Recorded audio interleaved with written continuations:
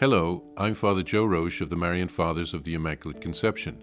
Thank you for joining us as we continue with our year-long journey reading the diary of St. Maria Faustina Kowalska from beginning to end. Today we take up from where we left off, beginning with diary entry number 1728.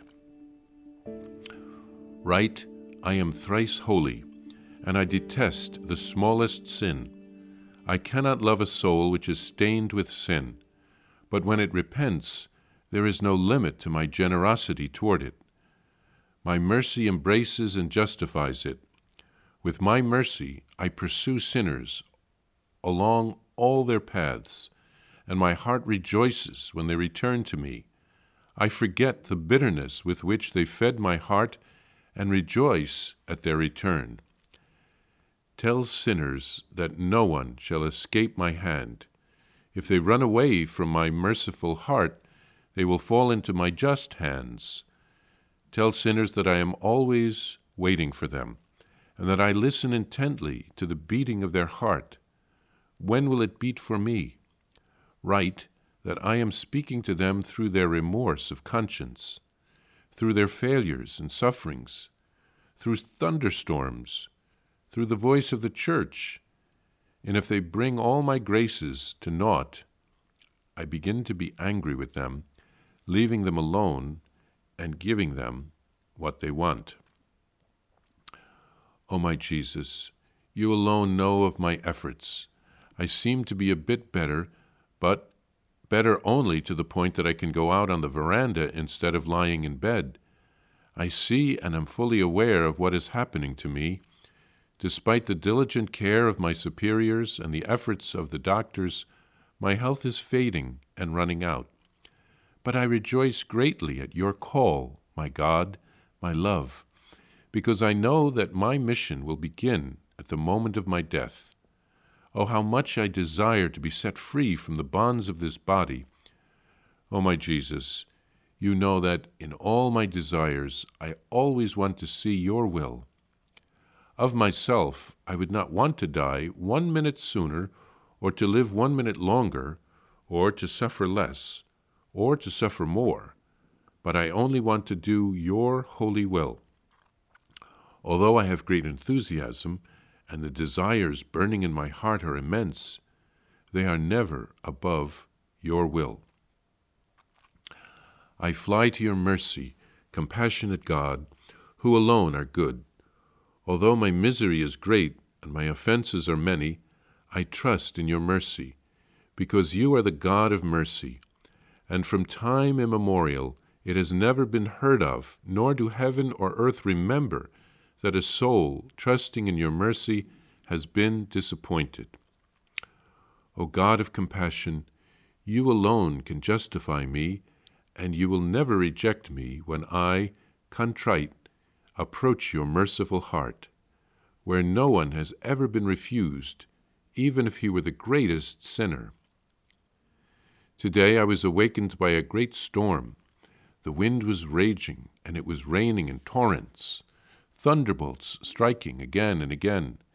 I began to pray that the storm would do no harm, when I heard the words, "Say the chaplet I have taught you, and the storm will cease."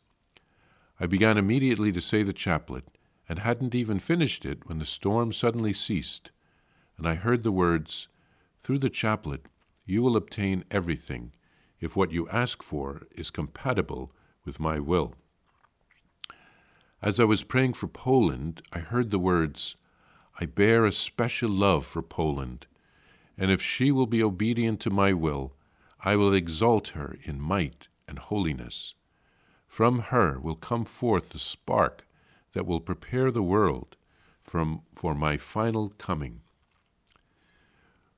Welcome, hidden love, life of my soul. I welcome you, Jesus, under these insignificant forms of bread. Welcome, sweetest mercy, who pour yourself out for souls. Welcome, infinite goodness, who pour out everywhere torrents of your graces. Welcome, O veiled brightness, the light of souls. Welcome, O fount of inexhaustible mercy, O purest spring from which life and holiness gush forth for us. Welcome, delight of pure souls. Welcome, only hope of sinful souls. O my Jesus, you know that there are times when I have neither lofty thoughts nor a soaring spirit. I bear with myself patiently and admit that that is just what I am, because all that is beautiful is a grace from God.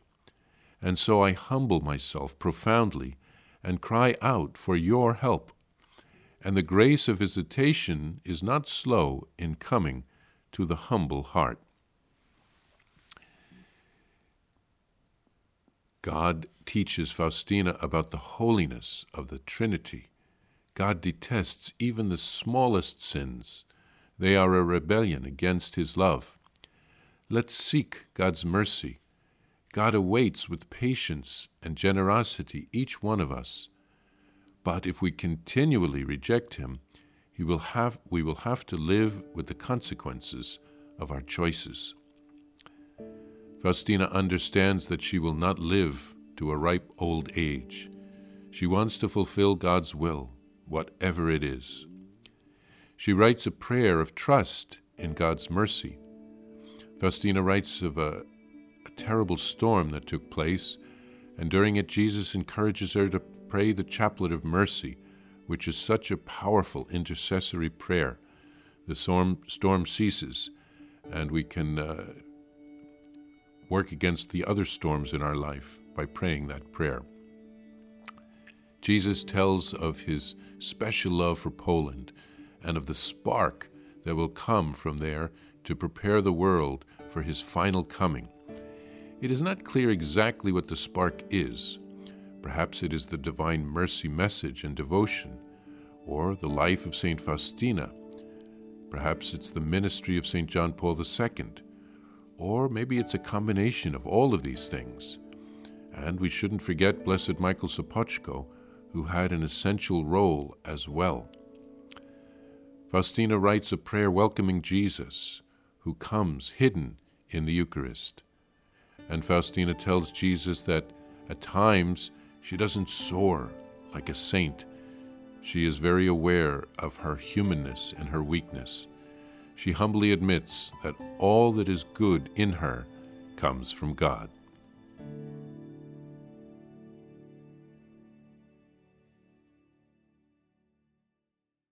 Please follow or subscribe to this podcast to receive the latest episodes and updates.